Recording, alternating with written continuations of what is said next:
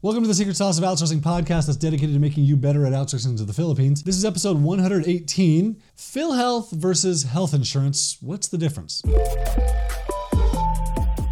Yuck.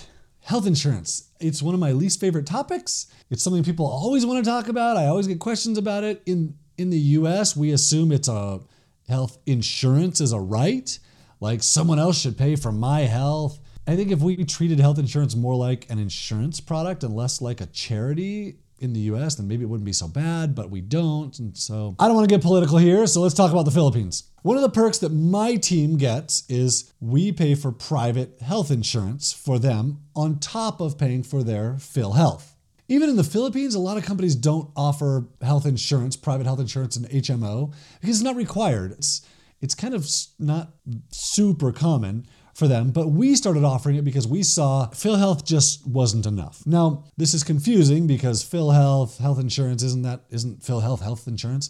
So let me explain what PhilHealth actually is. So PhilHealth is the socialized medicine of the Philippines. Now, really what it does is it only kicks in if you're hospitalized. So if you have to stay overnight in the hospital, and then really it just lowers your bill, or it pays for part of your bill.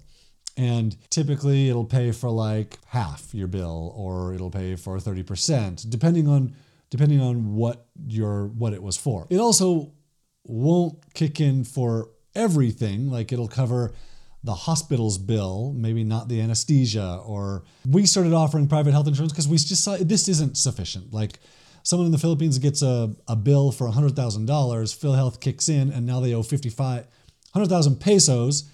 PhilHealth kicks in and now they owe 55,000 pesos.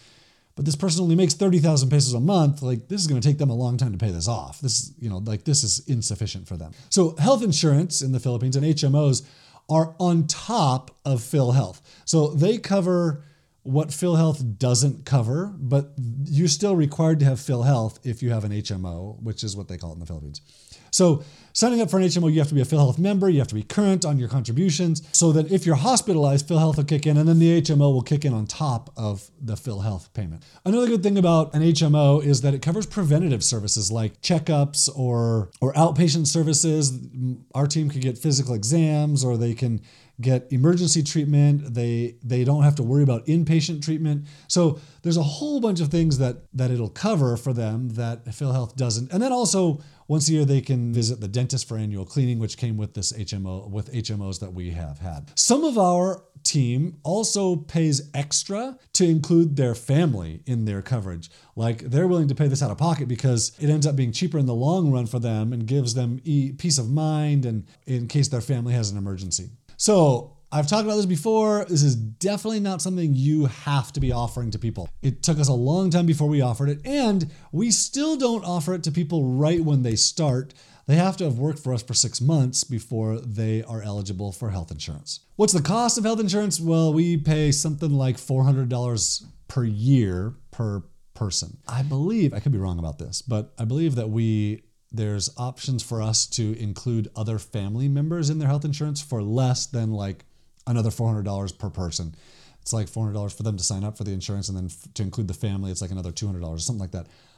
Don't quote me on that because I'm not completely sure, but at $400 per year for health insurance for them, which is basically going to cover anything up to a limit. There's like a cap, like a 2 million peso per year limit on it. It's pretty affordable. So it's an easy way if you want to buy some loyalty with your team. If you have other questions about hiring OFS and things that you should do, the top 9 questions that I get asked, which I get asked almost every day, are covered at ofsguide.com.